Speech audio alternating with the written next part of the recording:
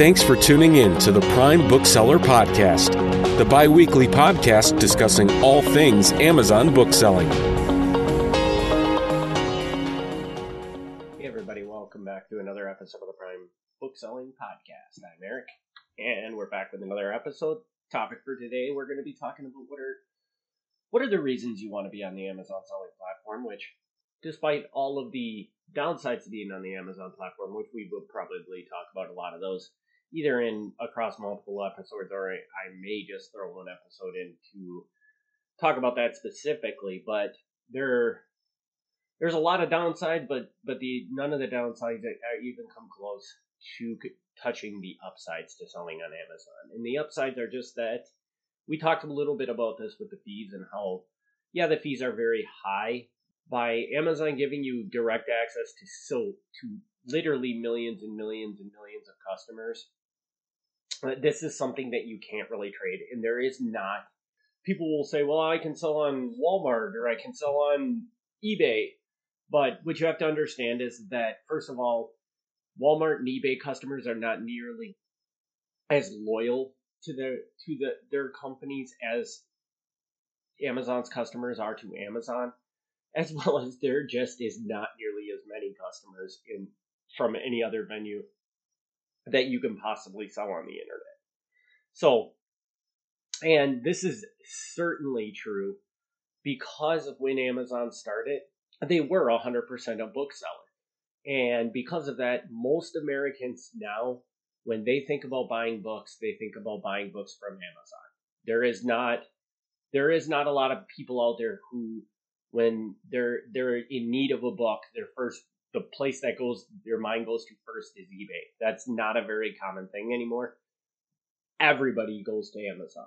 So, especially if you're exploring this, selling on books on Amazon, then Amazon is the only place you want to be. It is by far the number one venue that you want to be selling on. Just gaining access to that customers, it does go a little beyond that.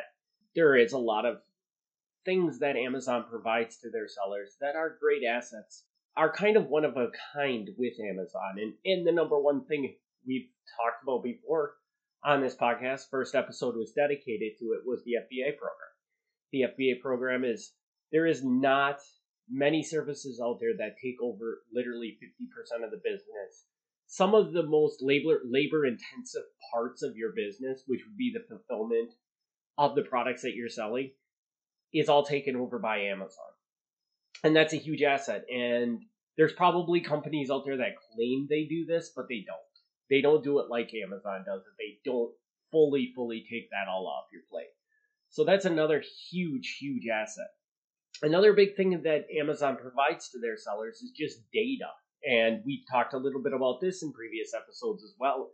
When you get access to that Amazon API, all of the third-party tools are leveraging the Amazon API to get data from Amazon that will help you to decide if you want to make a buying decision about a product, or just all sorts of information that most companies keep very secret.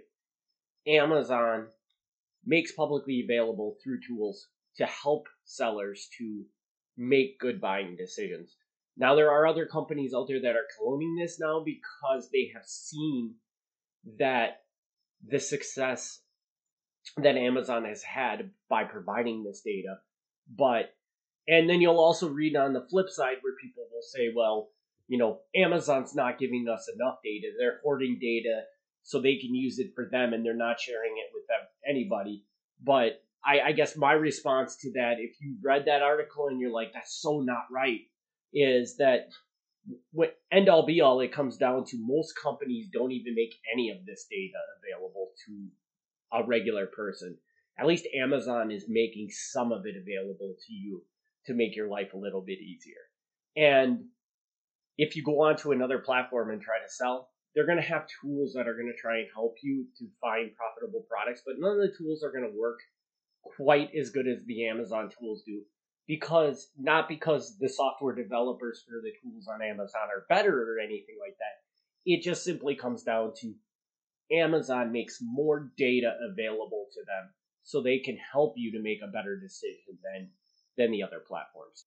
The other thing I would talk about with advantages to selling on Amazon is that comparatively to the other selling platforms, and I'm going to specifically use eBay in this situation because probably they are the second largest independent retailer type model marketplace compared to Amazon.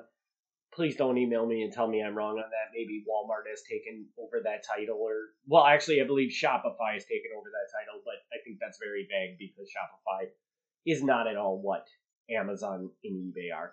But we're going to just compare Amazon and eBay for a second. And the simplicity of listing to the Amazon platform is a very unique feature of Amazon and is one of the most underrated advantages to Amazon. So the reason how I say that is that with Amazon, when you're listing products, unless the product does not currently exist on Amazon in any form, you are not responsible for taking pictures. You are not responsible for providing product details. You're not responsible for doing. Basically, when you list on eBay, you get this blank canvas, and you have to sit down and develop everything to sell that product on eBay, which in many ways could be an advantage because it allows you to tailor it and be more eye-grabbing to a buyer.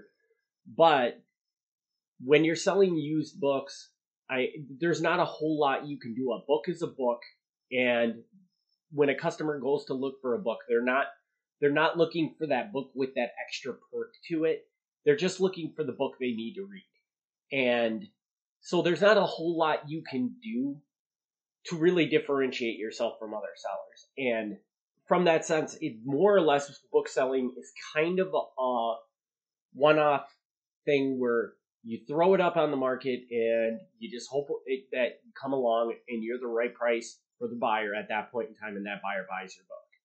And Amazon has streamlined their listing processes to make it very, very easy to list an item like that, where there isn't a lot of customization you need to do. There's not a lot you need to tell your customer about it. It's just a book. And so with the Amazon platform, you can literally sit down and list hundreds of books in an hour. If you're using some of the listing software that's out there, it's literally a one scan. You scan the barcode on the book, you type in a price, you hit submit, and that item goes up to Amazon. Whereas on the flip side, if you were doing something like an eBay, once again, you have to do all this customization. They have all these different things they need to know, all these specific criteria about selling about that item that they need to know for you to be able to list that item. And it takes what might take you 5 seconds on Amazon to list will take you 35 to 40 seconds to list on eBay. And when you're getting to the point in your business where you're scaling and you're selling literally thousands and thousands of items in a month, and you're bringing in pallets of inventory, and you have to prep all that to ship it into Amazon, just imagine in your mind where you could list one item in 5 seconds, or you can list one item in 30 seconds. How much more efficient the process that Amazon has developed is comparatively to the system that eBay has developed. And I think that's not something that's often talked about. And it's very important for you to think about that, because while you are giving up some things with the process that they do, you're more, what they always say about Amazon sellers is Amazon sellers are kind of invisible on Amazon, where most people, when they go and they buy a book from you, they don't even realize they're buying the book from you. They just know that they're buying a book from Amazon and it's going to come to them. And a lot of times they might even be surprised when it comes and it's like, oh, this is some guy named Roy's return address on this book, because they don't even realize they're buying it from an independent seller. So it's very granular. It's very like Amazon's trying to hide the fact that they're allowing people to sell product on there. But because they do that, it makes your process of listing so much faster, so much quicker. And it allows you to scale your business so much faster with less labor intensive work and things like that. So, and I think that's a huge advantage to Amazon that most people don't talk about when they talk about the advantages of Amazon. The final one that I'll talk about, we're going to go much deeper into this in future episodes, is going to be the buy box. And what the buy box is if you've ever bought an item on Amazon, you will notice that when you go to the product page, there's always one that you can just throw into your cart right there. And there's typically, if it's on a book, it's usually got a new one and a used one that you can just throw into your cart. If you want to look at all the available options, you have to find the link to click on to go and look at all the available options from all the different people. And eBay and other platforms don't. What they say about the buy box is that pretty much 80% of the sales that Amazon gets just throws through the buy box. And the reason for that is because people are lazy. They go, they find their product. They're not even caring, as long as they'll look at the price of the one that's in the buy box, and if they like the price, they'll buy it. Done. Move on with their life. And so they say that 80% of the sales on eBay or on Amazon flow through that buy box. And one of the huge advantages of that is that in the early days of selling on Amazon, you couldn't even leverage that. That buy box was always owned by Amazon. And if Amazon didn't have the item in stock, that buy box went away. Now they're being more fair with it, and they're allowing everybody to compete over that buy box. And by competing over that buy box and you win that buy box, it can drive significant sales to your items. So just the idea of having the ability to get the buy box is a huge advantage to any Amazon seller. I will tell you that there's going to be gurus out there that are going to tell you that they have cracked the code on how to win you the buy box every time.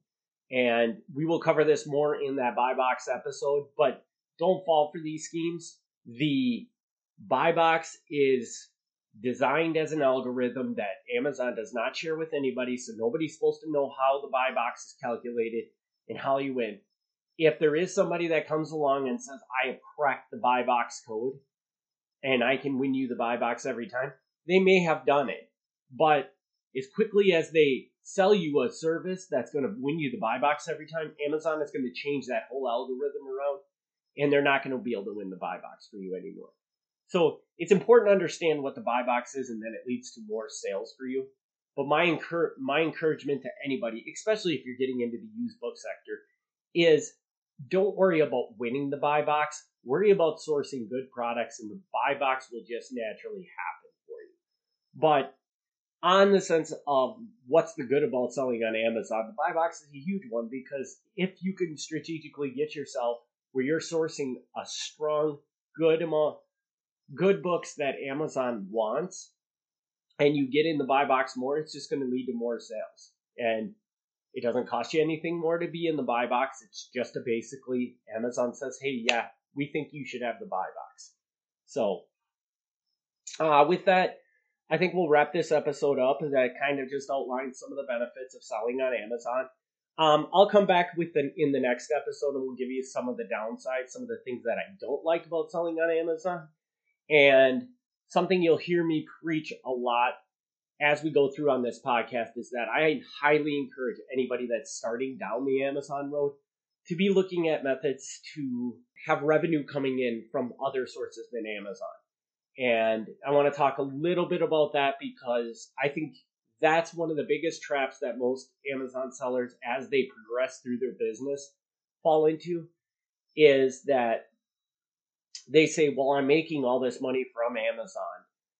Why would I ever try to do anything different? And the reason why you should be trying to do something different and should be thinking about how you can do something different is to protect yourself, because even though you may be selling your books to millions and millions of customers around the world, in the country, or whatever range you're selling your products in the end, you only have one customer, and that customer is Amazon. And guess what? If Amazon doesn't want you to be selling your books on their platform anymore, they're just going to cut you off.